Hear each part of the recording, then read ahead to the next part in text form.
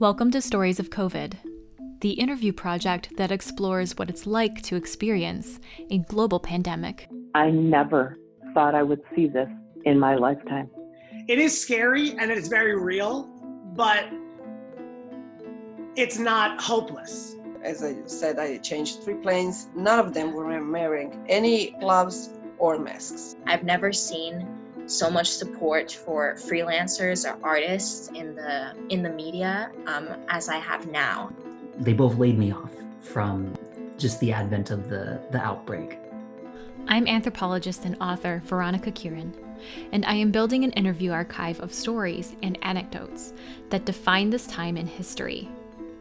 If you have an experience that you'd like to share, check out the show notes to sign up for an interview. At the end of each episode, I ask the participant to frame final words for future generations who may be looking back on this pandemic with curiosity, wonder, or the need for knowledge, just as we are looking back at the Spanish flu of 1918. These words don't always make it into the final podcast episodes, so every 10th episode will be a special edition of the final thoughts of the previous 10 participants. I believe very sincerely that there's opportunity to reap wisdom and experience life in absolutely everything. I have a recording of when I was in the detention center when I'd first arrived there. And I snuck my mic out and pulled my Mac out and recorded this 10-minute long just recording of my accounts of being there before it all got confiscated. And in that, I speak of this is happening for me, and I trust that I'm in this moment right now, and it's difficult to understand, but it's happening for me. And I will understand it in time. And my only duty or my only task to myself right now is to meet this experience with as much of myself as I possibly can, to let myself think the thoughts and feel the feelings and be in it, and find all of the parts of me that are numbing and avoiding the fullest experience of this, whether it's painful or joyous or, whatever the experience is. My only duty that I feel for myself is to meet it and feel it and be in it and be with it and express it as fully as I can to myself and for others as well. So my invitation for others is, not to adopt a spiritual view that everything happens for a reason and this is great for you, but rather to feel the celebration as deeply as you can, and to feel the pain just as deeply, and to feel the isolation and to feel the loss and to be in it and be with it and let it move through the body so that it can transform into something on the other side. That would be my words. Learn how to be adaptable. Even after 9/11, it wasn't too long that everybody got set back into their ways of doing things. And the general population as a whole forgot what it felt to be shaken up. And that was just a day. This has been a year, or going close to a year. And so every day feels like 9/12, I guess you could say. And that we're still reacting to this thing that we don't have any control over.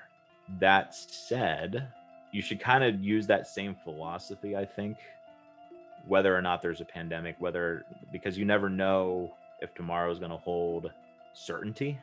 You just have to learn how to be adaptable and go with the waves, because those that don't get left behind. And so I think that's really my main thing is you got to be aware. You got to, if something does happen, if there is another pandemic, which there will be sometime eventually, I'm sure, you got to know where you've been, but also kind of go into that whole crank up the awareness, take away your blinders. You might have been living life the same way for 5-6+ years. But there's definitely a new stimulus in your life, and if it's another pandemic, you don't know how long it's going to be around, so you better get used to, instead of doing things a certain way, get used to being adaptable and going with the flow, whatever that flow might be. So, and take opportunities where they are. Be open. Don't be closed. If you're closed, you're going to have more issues than you would if you were open. And that means be more of an abundance thinker, less of my pie, and what I'm focused on is mine. And we don't know where things are going to be by the next time that this people might be reaching back for this information. We might be in a more abundant, social, entrepreneurial based world by then. And if so, then hopefully we have more tools that allow us to deal with the situation. But again, here's something that happened to last time was in 1918, and we still haven't figured it out, and we're still allowing it to affect our life, and it's 100 years later. So we'll see if it in the future time, that if it's actually something we have to worry about. It's hard to predict, but I guess you can say that there's a theme: be more adaptable. So there you go. These times remind us that we're all in it together. We're all, part of this human community, and we got to take care of each other. And there are inconveniences we have to go through in order to take care of each other, but everybody is important. I don't even say that in a heartwarming way, but just, there's stuff that sucks that we have to do, sacrifices we have to make, but we got to do it because we got to take care of everyone. First of all, it might not seem like it right now, but it will pass. I've been looking back on the 1918 pandemic, and I think that one also seemed to go on for a couple of years. Listen to the professionals. Listen to what the doctors are saying and the health professionals, and things will change. It can be frustrating when 1 minute they're saying, oh, you don't need to wear masks, and the next minute they're saying, oh, actually, masks are useful. And, the guidelines keep changing, but that's actually a good thing, because it shows that we are learning from this, that, people are looking at what's happening, and people are looking at, the evidence, and not just, it may seem like, oh, they're just making up rules because, last week they said we didn't need to wear masks, and now everyone's saying, oh, no masks everywhere. But that actually means they're learning from what is happening, and that progress is being made, rather than just taking what we knew last week and assuming it to still be true. Despite this pandemic, it seems hopeless or even never ending. Despite that, there's still hope for a year where this pandemic is over, and that we just need to wait and be patient, and instead of pushing ourselves too far or being hard on ourselves, we should just be patient and understanding and accepting of the things happening around us. First of all, take scientists seriously and listen to them, even when they're slightly wrong, because the knowledge is evolving. Their prior knowledge and experience is better than a non-scientist who knows nothing at all. Secondly, look at every adaptation, whether it's easy or hard, as an opportunity for growth. Third, remember that compassion is required, because even if in a pandemic someone if you never know anyone who gets sick or dies, it doesn't mean it's not real, but it also doesn't mean that their lives aren't being affected by the pandemic or the crisis situation. Be compassionate with them if they're less than perfect.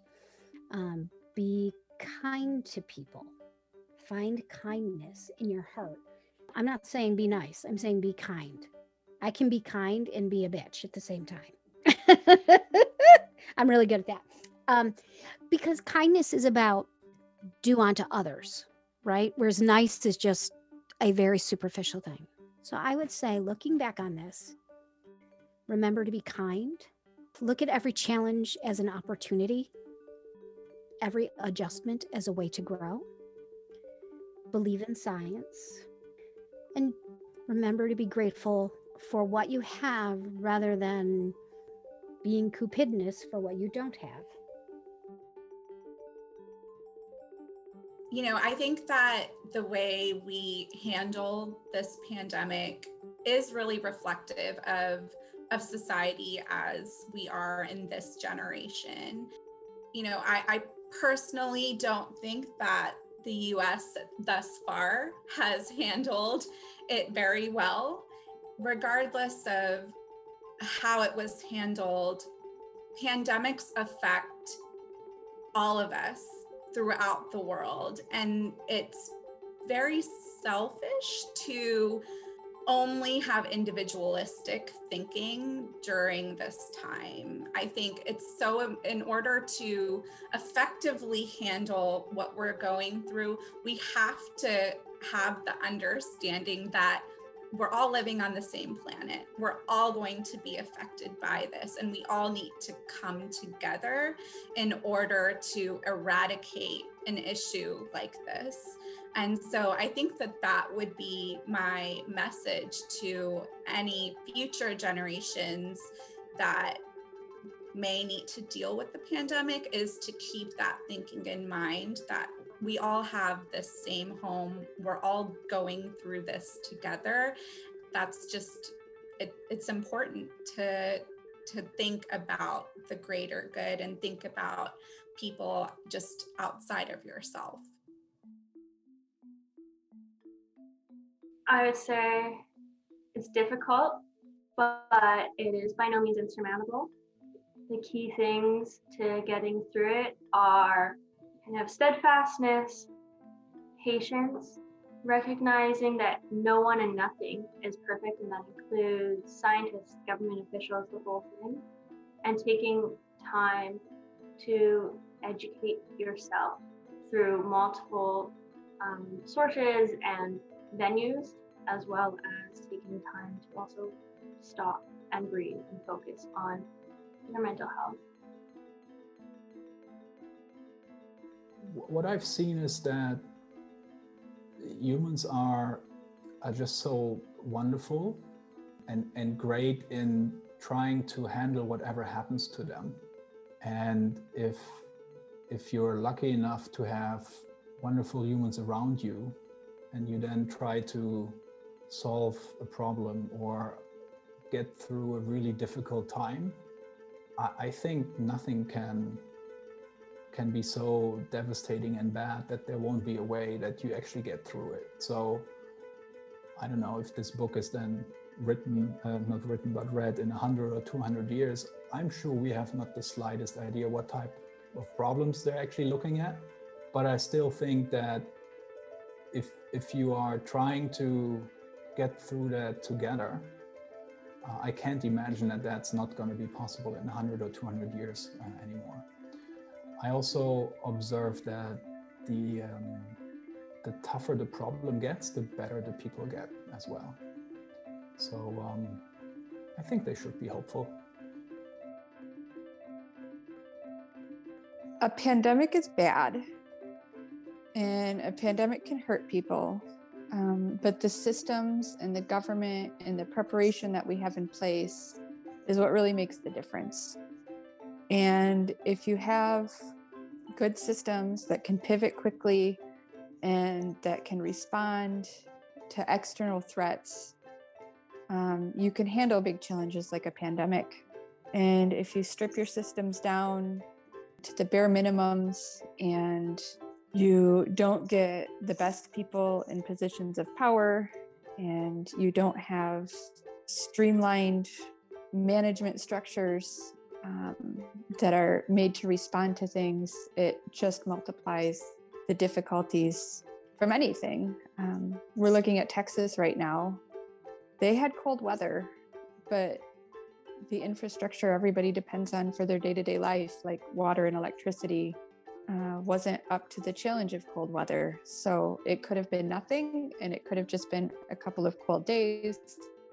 And it's not. A whole state's without electricity, and a lot of people don't have water. And so you have to invest in the future, and you have to make sure that you're able to respond to external threats. Episodes are being released as soon as I get the interviews. So subscribe so that you don't miss a thing, and share if this meant something to you and if you think others might benefit. Stay safe. Stay well.